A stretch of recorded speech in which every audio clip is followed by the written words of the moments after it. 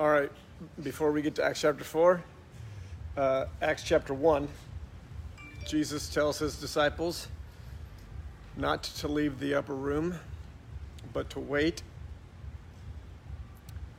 And that was because Pentecost had not fully come. But when it was going to fully come, Jesus said, you will be empowered when the Holy Spirit comes upon you. And that empowerment is so that you can be witnesses unto me to the ends of the earth. So on Pentecost this year, we prayed for that same empowerment from on high by the Spirit of God to be faithful witnesses, specifically in the area of agape love, or loving as Jesus loved, or love that God of the Bible is the source of. And that prayer has been answered. I keep being compelled to speak that because it's true. The prayer's been answered. What prayer? The prayer that we all made to be empowered by the Spirit of God to be faithful witnesses and to walk out agape love in the coming year. That prayer has been answered.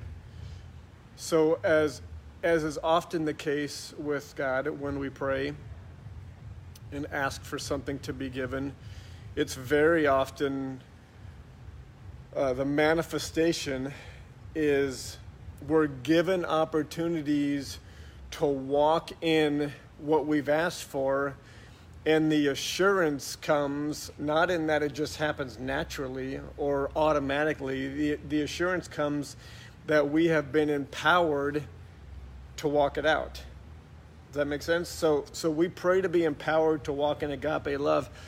Here's what's going to happen. Here's what is happening. We're going to each be given opportunities to walk in agape love. Specifically in the way that he's showing us it works and it happens. And we're going to be given these opportunities to walk it out, and the assurance is that we've been empowered to do exactly that. That makes sense? So I'll repeat one more time. The prayers that we made, Susie, on Pentecost have been answered. We've been empowered already to walk in agape love. So that means when these opportunities come and they're right in front of us, we can be assured that we have the power to do the right thing. We have the power to be obedient to the things that God is showing us. So the empowerment has already come. Now the instruction follows, right? So the instruction has been just super simple, practical, actionable steps that as we, in obedience, walk them out, we will give love. Tip of the spear, Jesus' love that will accomplish the Father's purposes in that moment. So the steps have been so far, look people in the eyes when you address them, because somehow, some way, the eyes reveal the truth of what's inside, and God only deals with the truth. And as we are looking people in the eyes, we're instructed not to prepare what to speak, not come with our automatic answers, but rather wait and trust that at that time the words will be given to us. And as Jesus promised his disciples, it will not be you speaking, it will be the very Holy Spirit speaking through you. That is always going to be really the definition of real ministry. When God is working through us, when the Holy Spirit is speaking through us. And sometimes when we look people in the eyes and have the Spirit speak through us, or the Spirit show us what is needed, often it will be an actual need, and our instruction is to meet that need as an act of agape love. And that's specifically because of everything the Father gives each of us and trusts us to steward. Not all of it is ours, and in fact, some of it is already theirs. All right, so since we're not harvesting fields anymore, you can think about this as your paycheck, perhaps, or your however God provides for your family, we're not to spend all of it. Just like they weren't to harvest all of it, we're not to spend all of it, because some of it is specifically intended to be left for others.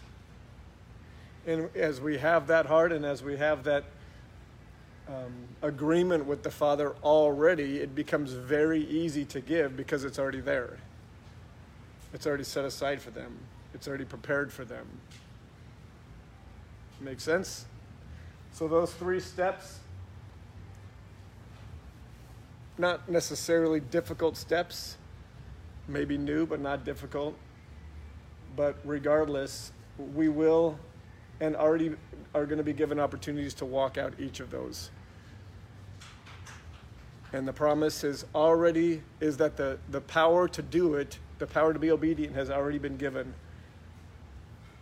Now we just walk it out.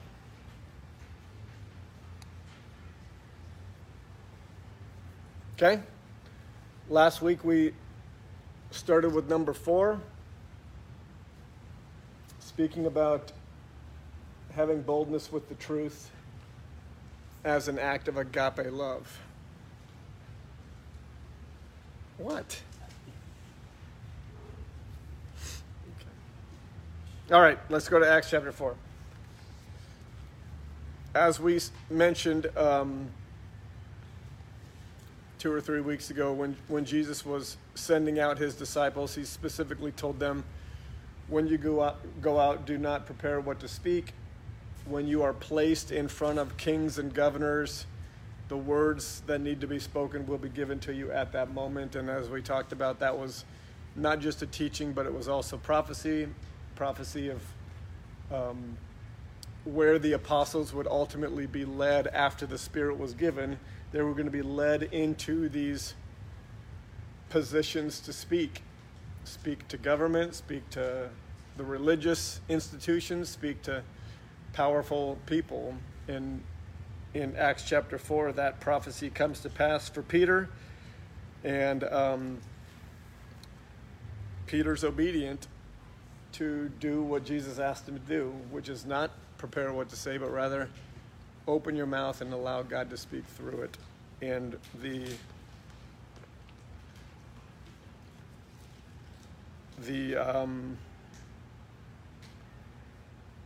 outcome of this interaction speaks volumes to the boldness that we're being called to. All right, so let's read this real quick, if someone doesn't mind reading out loud. Acts chapter 4, verses 5 through 12, please. Michael, you got it? Thank you.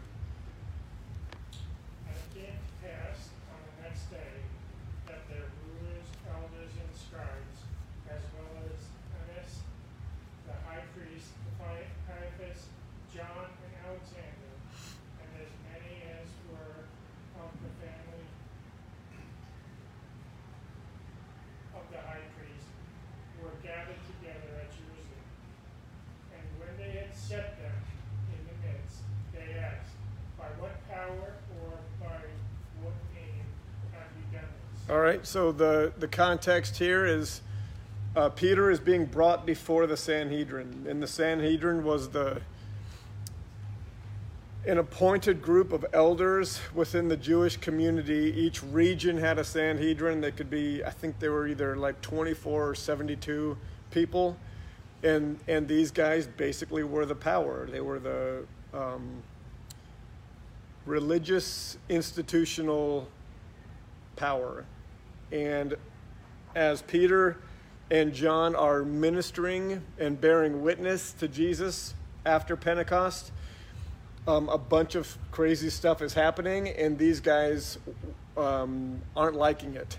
And so they're bringing them in front of this board of elders, and this is the question that they ask. All right, that's the context. By what power are you doing this? Go ahead, Michael. Then Peter, filled with the Holy Spirit, said to them, rulers of the people and elders of Israel, if we this day are judged for a good deed done to a helpless man, by what means he has been made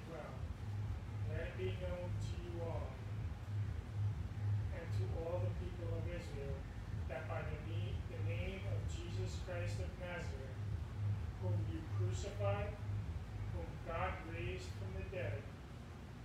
By him this man stands here before you whole. This is the stone which was rejected by you builders, which has become the chief cornerstone. Nor is there salvation in any other, for there is no other name under heaven given among men by which we must be saved. Okay, so if we can recognize that this is the fulfillment of prophecy of Jesus saying to Peter, when you get placed in front of these powerful people, the words are going to be given to you. If we can see that this is the fulfillment of prophecy, then we can recognize that this is literally the Spirit of God speaking, right? And when the Spirit of God speaks, it's to accomplish the will of the Father, right? And what do you recognize, just from an observation standpoint, what do you recognize about what Peter said? Go back and even reread it if you need to. And I pray that we have eyes to see. Father, give us eyes to see.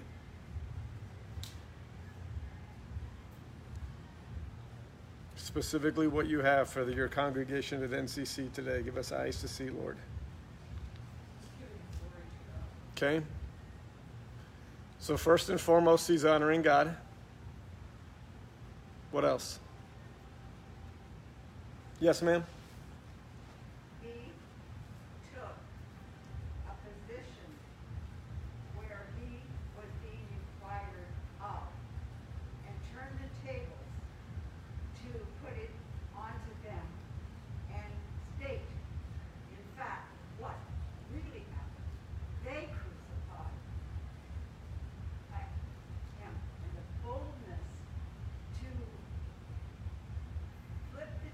Yes.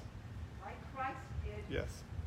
And have the truth be exposed Exactly to right. a group of high priests who were not of the Levites, who were appointed and declared what was true and Amen. how far the original plan had fallen from the tabernacle days, and that he flipped the table. Amen. What was the original question? Oh, yeah. I was going to say in verse 8, he was filled with the Holy Spirit, and then he began to speak. Okay, so the Spirit is speaking. These are one of those moments where if you know what was prophesied about prior, you just read it differently. You read it with the weight that it deserves. What's the weight that it deserves? This is God speaking through a vessel. To power. God speaking to power through a vessel. And what power asked, I'm speaking about the Sanhedrin, calling them little p power. What the power asked is, how is this happening through you? How did that man, how was he healed through you, by you, because of you? And listen to me. What Peter could have said, and what I would argue the church today would likely say is, he was healed by Jesus. Wouldn't that have been a correct answer? Absolutely. Would that have sufficed and met the question that the Sanhedrin asked? Absolutely. And if it would have stopped there, would both parties have been comfortable, left in comfort? No offense, no defensiveness, no accusation. Right? That could have been the answer. By Jesus, we did this. End the conversation. But what does the Spirit continue with?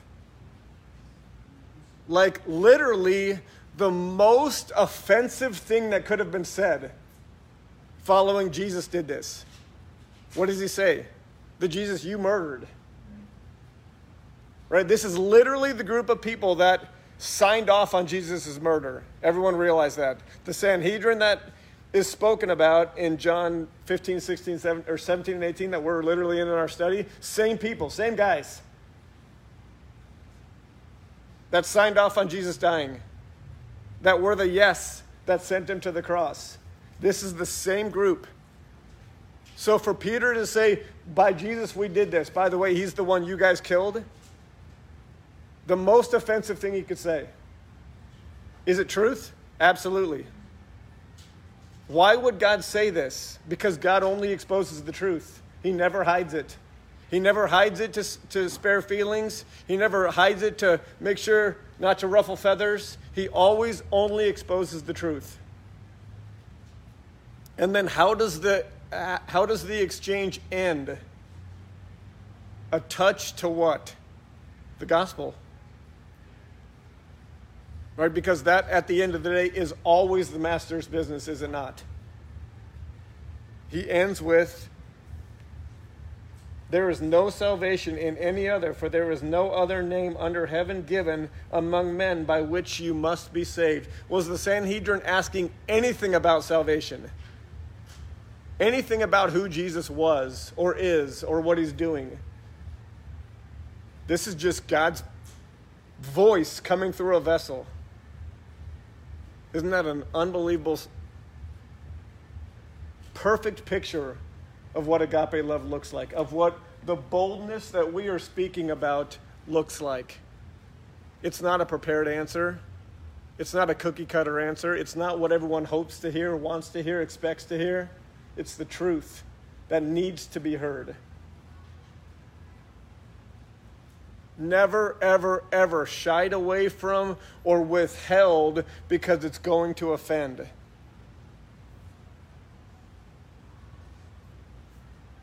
says that in that last statement, God put off kilter the Sanhedrin. Absolutely. They were expecting to hear one thing, but they heard something different, which heightened this. Which leads to what? Now read verse 13.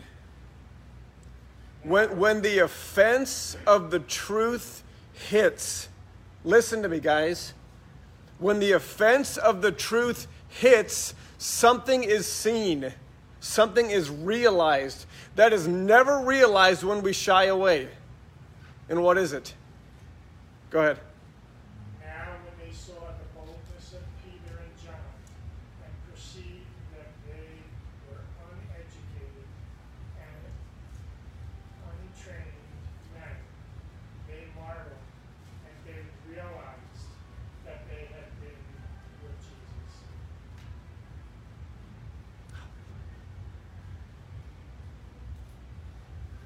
It is the only thing that bears witness. The only thing.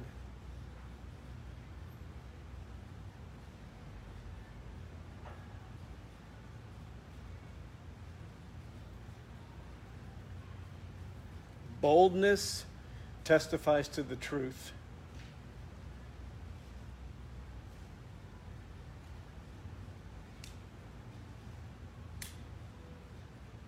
And the cowardice of not offending people with the truth testifies to nothing.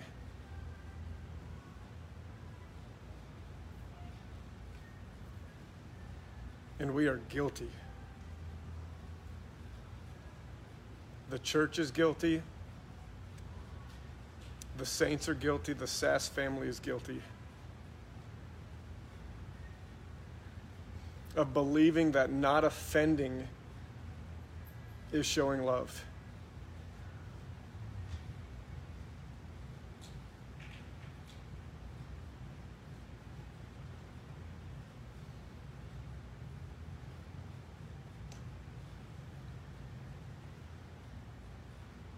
So praise God for correction. And praise God for empowerment to walk in love that is different.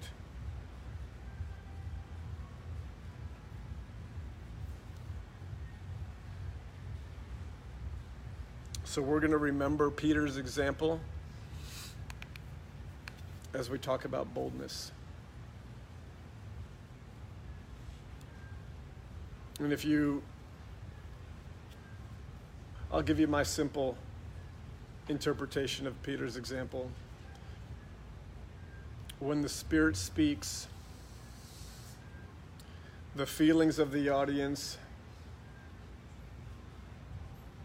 the offense that's certain, the backlash that's coming, none of those things deter the truth from coming forth. And when the truth comes forth in spite of all of that, a witness is made. A believable, credible, maybe even undeniable witness is made. And somehow, some way, God works within that witness to accomplish his purposes.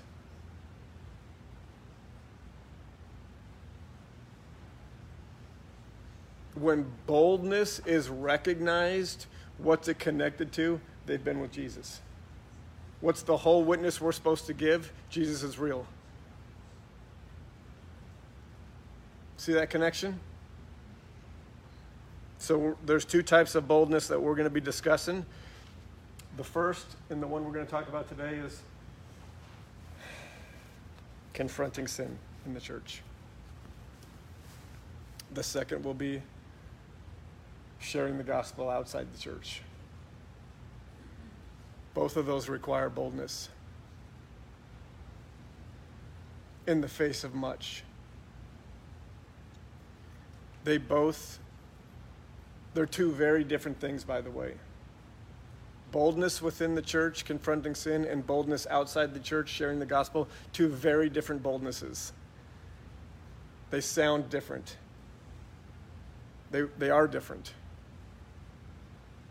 All right, so we'll get to this one shortly in the weeks to come, but for now we're gonna camp on confronting sin, which is specifically why last week we spent a good deal of time on two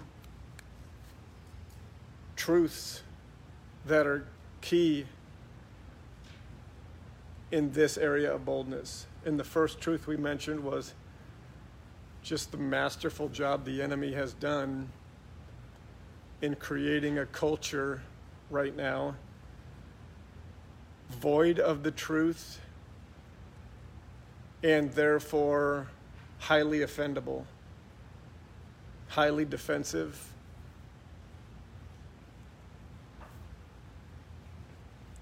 And I can't say it any better than we live in a time in which sin has been first overlooked. I'm talking to the church. First overlooked, then tolerated. Sin, we're talking about. Then permitted, then legalized, literally. Then promoted, and now celebrated. We can all recognize that. But that's the culture the enemy has created. And once sin has been first overlooked, then tolerated, then permitted, then legalized, and now celebrated, once you reach that point, anyone who speaks against sin is going to be persecuted. Do we live in that time? Yes. So what does that mean? We can't be bold. We shouldn't be bold. We mustn't be bold. I hope it means the exact opposite. This is specifically what the Lord is calling us to. Boldness with the truth, boldness regarding confronting of sin, and yes, we live in a time and a place in which that's difficult. Romans chapter 1 has come to pass right in front of us, has it not? So we need a foundation to stand upon because of the cost that confronting sin is going to come with. I'm talking to the church. I'm not talking to those outside of the church today. I'm talking to the church. In the church, there will be a cost to confronting sin. Why? Because the church has taken on the aspects and the mentalities and the ways of culture. She was never supposed to, but she has. So in the church, we have a highly offendable, highly defensive, victim mentality about sin, especially our favorite ones. They've been overlooked, they've been permitted, they've been tolerated, now they're being legalized and celebrated. In Romans 1, Paul's not talking about the world, by the way, he's talking about the church, as all the letters are to the church. So it's the same issues, the same environment's been set. When you speak the truth, people don't want it. When you speak the truth, people don't like it. So we need a super solid biblical foundational why in order to have the permission, let alone boldness to do that, do we not? And the why is what? The why should be what? If we are speaking about agape love, and we've already been taught that when we speak, we're not to prepare what to speak, but to rather wait for the Father to speak through us, should we know and understand the Father's stance on sin and sinners, bless you, and confronting sin? Should we know those things? Yes, why? Because we're actually talking about the Father speaking through us. Right? None of this is about my opinion about sin. It should never be about your opinion about sin. Right? We want to know what the Father thinks about sin because we're literally talking about him speaking through us. Does that make sense? It's almost like the Spirit saying, you need to know how Father God thinks about sin because he's going to speak through you against it. And you need to be okay with that. Right?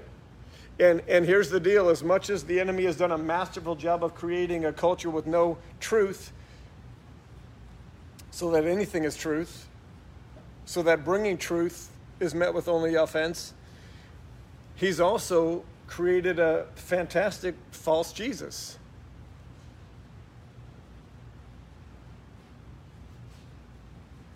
And the fantastic false Jesus that much of the church is deeply in love with is the Jesus that doesn't care about sin. That's all grace and all mercy and all patience and all love. And all those aspects of Jesus are wonderful and beautiful. And I'm highly grateful for them. But that is an unbalanced representation. And that indoctrination into that unbalanced representation, saints, starts very young. I'm telling you, it literally starts in kids' ministry. Diane was just telling me yesterday about an exchange she had with someone who was asked if we do a VBS, and Diane said, no, we don't do that. And she said, oh, my girls are in VBS this week, and they're just loving it. They're just having a blast. And the little one was sitting right there, looks up at Diane, and what'd she say? She says, I'm so excited we get ice cream today, and we're getting our name put in for drawing for a hoverboard or basketball, and like 3 other prizes. And then tomorrow's the grand prize. I mean, literally just gifts. Just Jesus, the candy man, and the genie in the bottle. And that is not rare. That's the common expression. That's the common indoctrination of a Jesus or a God who was just all blessings. It's fake Jesus. And it starts at that age. Yeah. Can I come back to your question? When you said that we need to know how God feels about sin, would it be correct to say that so that when we are submitting to the Holy Spirit within us and he speaks through us, then we have the confidence to know that what we are speaking is true? Absolutely. 100%. If you know the God of the Bible based on the Word, then when the words come forth, they're not going to surprise us. They shouldn't surprise us. When God, through you, Cole, confronts sin, you should recognize that aligns with the God of the Bible. Or, to the flip side, if the enemy speaks through you to water down sin, you should recognize the incongruency with the Bible. Right? It's so beautifully put in Acts 2, the contrasting Peter's sermon. Mm. When he speaks in 36, chapter 2 of Acts, therefore let all the house of Israel know assuredly that God has made this Jesus whom you crucified both Lord and Christ. And then in 38, then Peter said to them, repent and let every one of you be baptized in the name of Jesus for the remission of sin, and you shall receive the gift of the Holy Spirit. And all the people were baptized. I believe it was 5,000. No, 3,000. In that day, 3,000 Yeah. souls.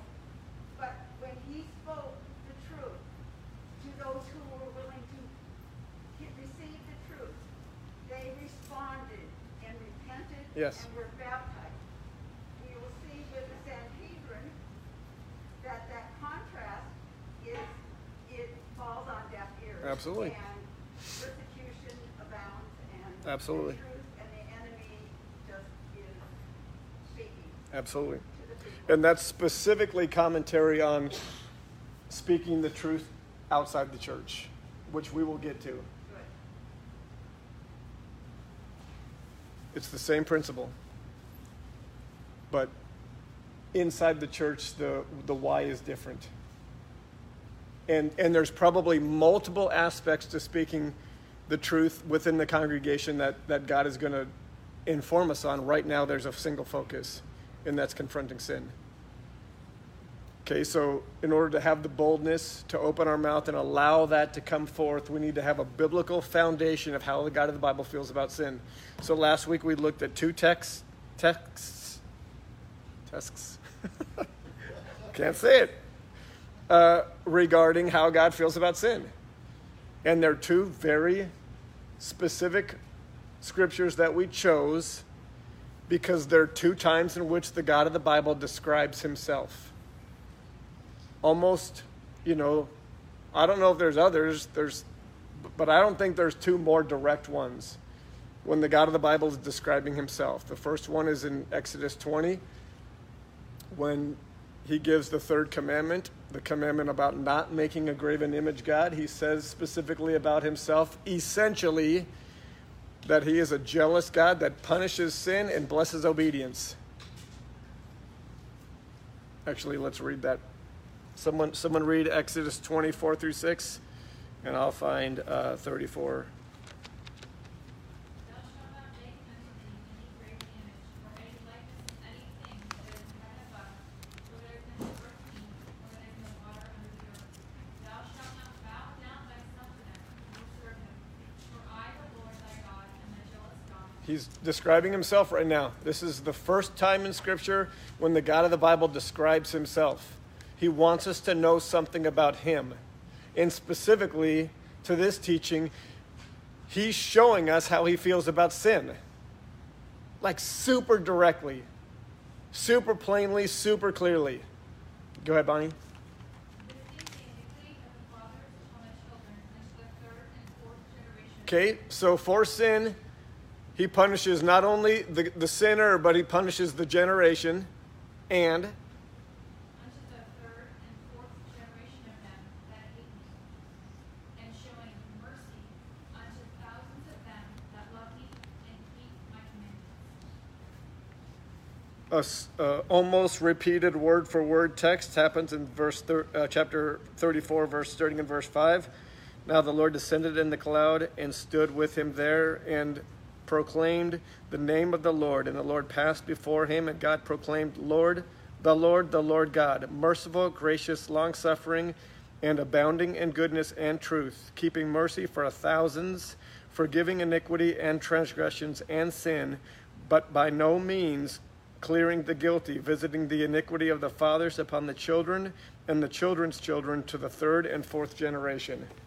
So those are two very specific scriptures in which the God of the Bible describes himself and specifically reveals how he feels about sin and sinners, and how he feels about obedience and those who love him.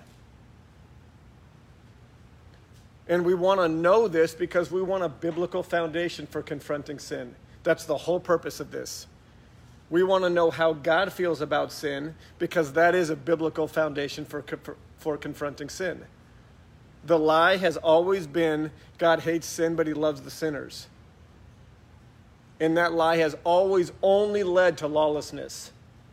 The body of Christ thinking that I can live however I want, I can do whatever I want, and God is going to love me because he's the God that gives candy, and he's the God that gives hoverboards, and he's the God that you can come to the conference and receive your blessing, and he's the God that can go on and on and on. What does the God of the Bible say about himself? Well, if I had to summarize it, the God of the Bible says that how he deals with his own is almost exclusively based upon what we do with his commandments. Did you hear that? Because that is not commonly understood. How the God of the Bible deals with his own is based almost exclusively on how we deal with his commandments. That's what he says. If you keep my commandments, you get grace and mercy and long-suffering and blessings and protection and provision and every other good fruit that comes with our obedience. If you choose to not keep my commandments, you get consequences. Not only you, but you and your kids and their kids and their kids. God is so clear about this. Crystal clear.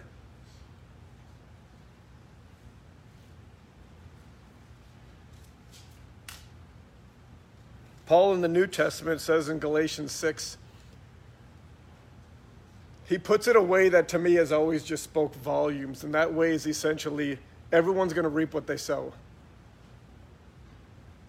Right? That's what he says in Galatians chapter 6, verses 7 and 8. Be not deceived, God will not be mocked. Everyone will reap what they sow. Those who sow in the flesh will reap destruction. Those who sow in the Spirit will reap eternal life. Right? Paul is just articulating what God has said from cover to cover in Scripture, which is how he deals with his own is based almost exclusively on what we do with his commandments. Okay, now this can be, stop the sermon right now, and this can sound a whole lot like we got to earn our salvation. Right, so let's balance that out. Let's balance this out and get it right. And I'm speaking specifically to the church right now. Right? There is a different message for the non-believer. I'm talking to believers. I'm talking to those who are authentically born again right now. Okay?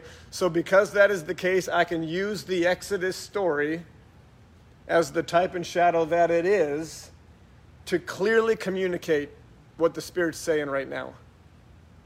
Right? All of this is to embolden us to confront sin.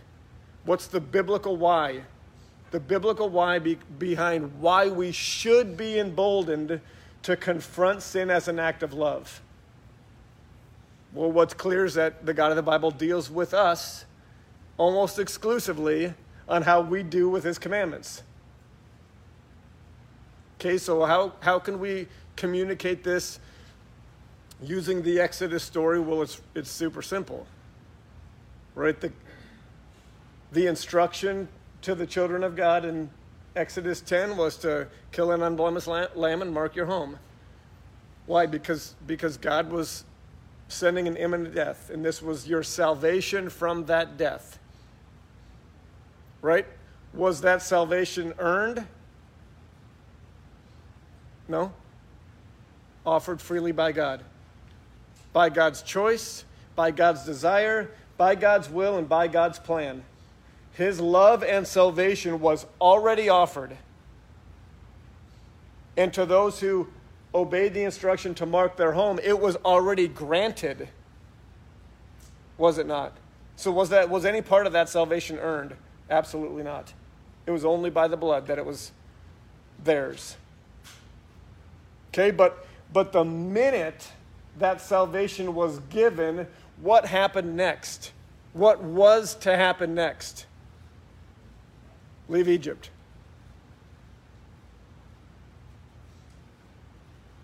Right? Leave what? What is Egypt?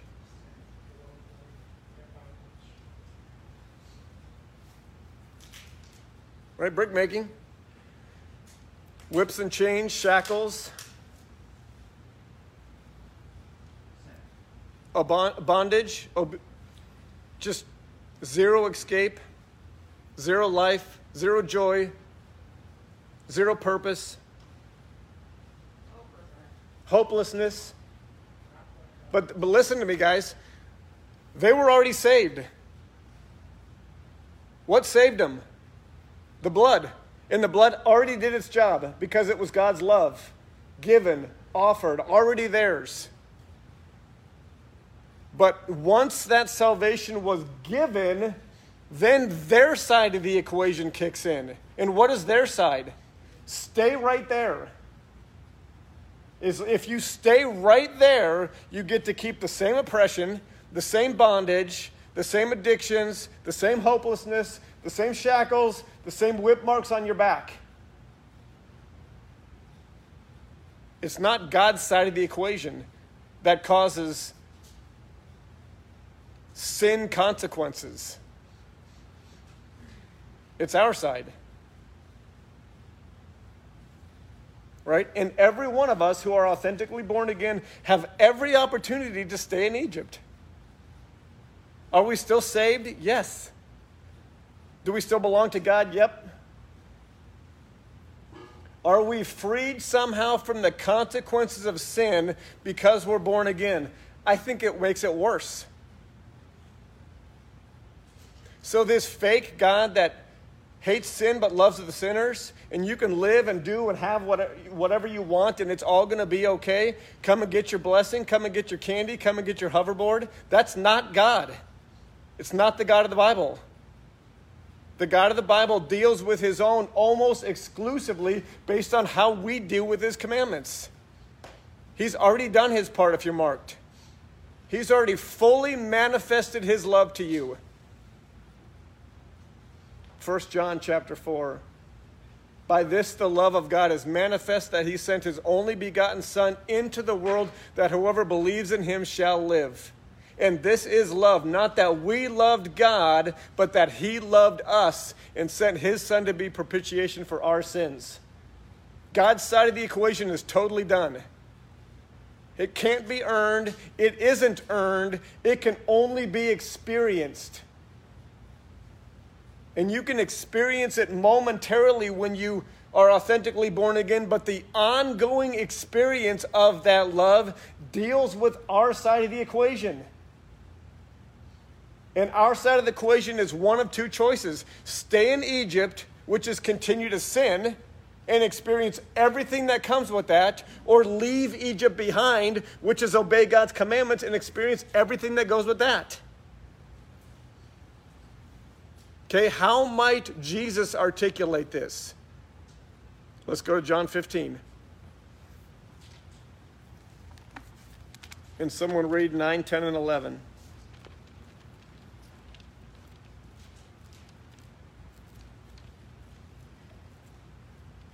As the Father loved me, I also have loved you.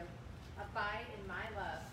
If you keep my commandments, you will abide in my love, just as I have kept my Father's commandments and abide in his love. These things I have spoken to you, that my joy may remain in you, and that your joy may be full. This is my commandment, that you love one another as I have loved you. Okay. Greater love. No, that's good. Is that not Jesus perfectly articulating the Exodus story? It's perfect. What part of it is perfect? Well, it starts with love. What love? His love for us. That is what? Already given. Is that not where he starts? His love is done. Complete in every way. perfect, needing nothing to be added to it. It cannot be earned. It cannot be bought. It can only be accepted. But he says,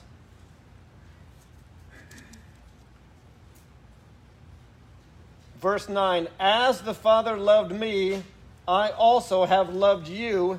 And now the emphatic second point is what? Abide in my love. Abide means what? To stay, to be near, to take hold of. I thought I wrote down a couple more. To dwell in, to keep, and to take hold of. So Jesus is saying, I love you. That love's been given. That love's been offered. That love comes as a marking, as a banner, as an ownership transfer. That's given. Now, if you want to keep that love, if you want to hold on to that love, if you want to experience that love ongoing, you got to do what? Keep my commandments. Because my commandments are going to slowly but surely take you out of Egypt and towards the age to come. You can stay in Egypt all you want. My love is still given. My love is still offered. My love is still yours. You can stay in Egypt all you want and experience everything that comes with that. Or you can abide in my love, which is to say experience my love, experience the salvation that is my love, the eternal life that is my love, that's already underway now as you walk with me down the narrow path.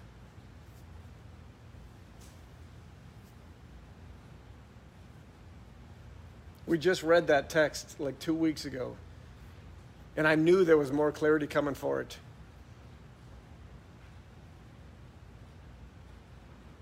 And the beautiful thing is he says that when you abide in my love, by keeping my commandments, you are going to have a very specific kind of joy. You know what he says? Full joy. Full joy comes with what? Obedience. Why? Because in and by our obedience, we abide in God's love. We're not earning it. We're just abiding in it because his ways are right and good for us in every way. So it's only when you have that foundation, right, that biblical foundation for how the love of God works, how the love of God has been given, but more specifically, how we continue the ongoing abiding in God's love. It's only when we have that biblical foundation that we can understand the confronting of sin to be an act of love. Because what is it? It's basically seeing my son still in Egypt, calling that truth out and saying, hey, let's get out of here. Would that not be seen as an act of love if the whips were still coming down on his back? And the bricks were still being built. And the shackles were still along his ankles. It would only be seen as an act of love. So listen, we have got to understand sin the exact same way. Regardless of how tolerated it is, regardless of how celebrated it is, regardless of how much we love it. And that takes a tremendous amount of boldness in an age of offense, in an age of tolerance.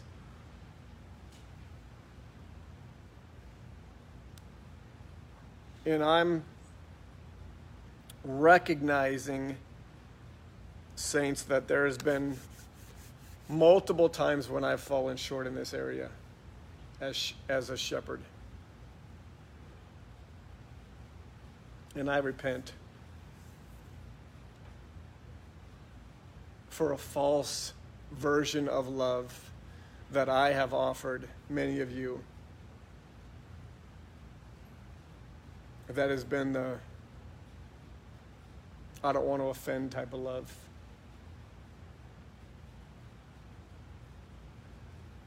The I'm going to overlook kind of love. And I was very convicted when, I think it was about a month ago now, we read John chapter 10. So I want to read this and recommit personally to the love that I know I'm called to, and the leadership that I'm called to.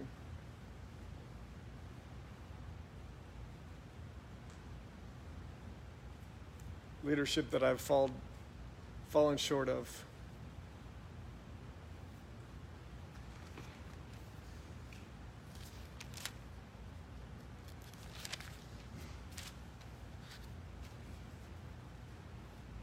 This is John chapter 10, starting in verse 7. But I want verse 7. Yeah. John chapter 10, starting in verse 7. Then Jesus said to them again, "Most assuredly I say to you that I am the door of the sheep, and all who ever came before me are thieves and robbers, but the sheep did not hear them. I am the door. If anyone enters by me, he will be saved, and he will go in and out and find pasture. The thief does not come except to steal and to kill and to destroy. I have come that they may have life and have it too, and that they may have it more abundantly.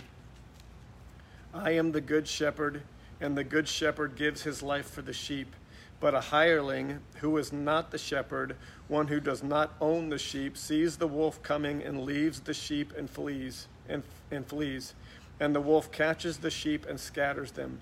The hireling flees because he is a hireling and does not care about the sheep. I am the good shepherd, and I know my sheep, and I am known by my own. As the Father knows me, even so I know the Father, and I may lay down my life for the sheep. And other sheep I have which are not of this fold, them also I will bring, and they will hear my voice, and there will be one flock and one shepherd." Here's the conviction that I got when I read that.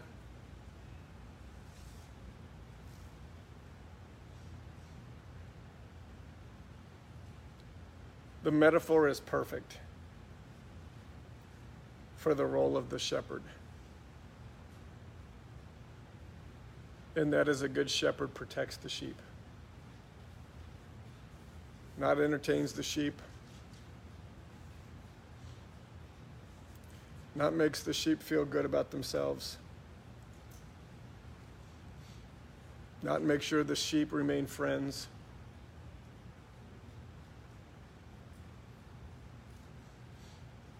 That type of a shepherd is a hireling, the Bible says. A hireling means they don't care. They're doing it for a paycheck, or they're doing it for an ego trip, or any other of wrong reasons. But if the shepherd truly loves the sheep, he will recognize that his role is to protect them. So the protection that I am to offer this congregation is from the enemy. And the enemy has one offense against you and I, and that's sin. Every time. So to see sin and to not expose it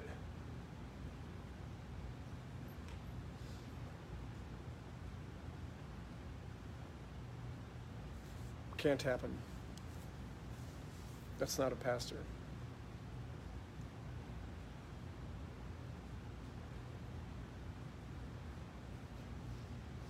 And I have literally heard a pastor in this community speak what this sounds like, verbalize what this in the heart really sounds like.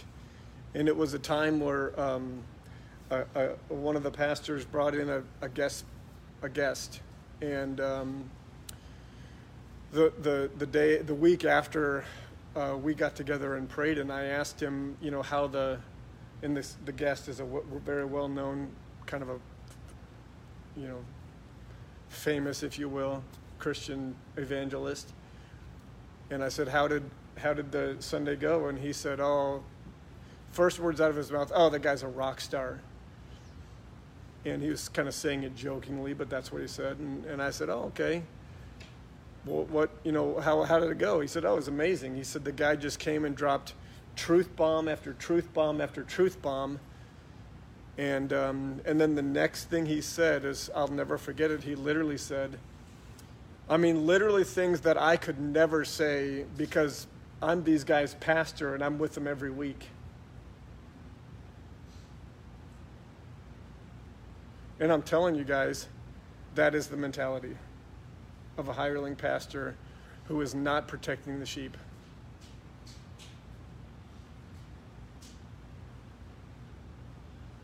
And I played that role.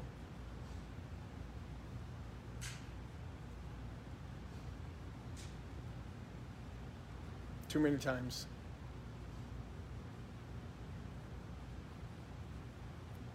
So I'm being corrected regarding love and loving you guys and wanting to protect you and your families and your kids. I'm recognizing my role more clearly and the boldness that I'm being called to in confronting sin. And I'm just going to be brutally honest today and essentially say if you want a pastor to do a Bible book report every week and not touch your lives and not get involved in the junk and send you home feeling real good about yourself every day, go find that pastor. I'm not going to be him. I can't be him.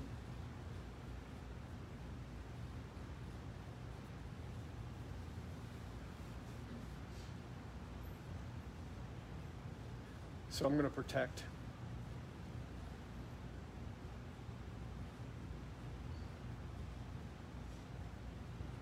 And I'm praying for the boldness to say what needs to be said when it needs to be said. I'm praying for eyes to see what needs to be seen when I look each of you in the eyes.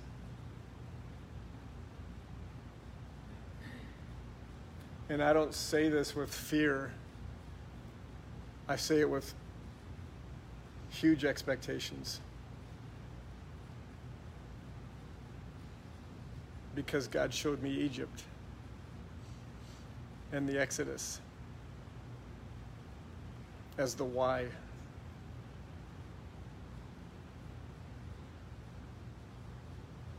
So there are aspects to this boldness and this confronting sin in the congregation that fall on me. I recognize that very clearly, but that's not all. It doesn't stop there. It falls on, it includes all of us. And we'll discuss that more next week. And until then, Father God, we first and foremost recognize and declare you are the one true living God. God of Abraham, Isaac, and Israel. We give you thanks and praise that you are the God of endless patience,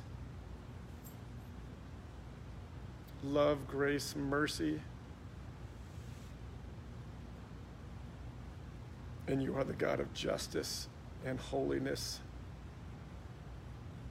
and wrath and anger. We praise you that you are perfect in every way,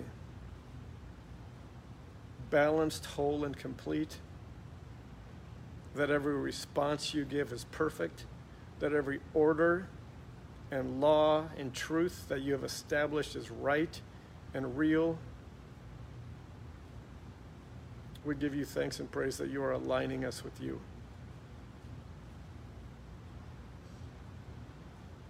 That in ever increasing ways, we are learning of your divine nature, that we might partake in it. We pray one more time for empowerment from on high to walk in agape love and to love as you loved. We pray for boldness in this season to come, specifically for eyes to see the truth, and for the trust in the patience to not prepare what to speak, but to allow your words to be put in our mouth. And as those words come against sin in this congregation, we pray that they would be met with gratitude, with clarity and revelation that it's truly love. You are the good shepherd. We are sheep of your pasture. And that your protection is real and necessary. We thank you that we are already living in your protection. I thank you, I praise you, God, for your protection over my family that we've already experienced, that we experience daily, the salvation that we experience daily, the eternal life that we already experience daily. And it fuels us, Lord, to want more obedience, to abide even closer. And so we pray for this seed to take root in our hearts and bear much fruit. We thank you for it. In Jesus' name, amen.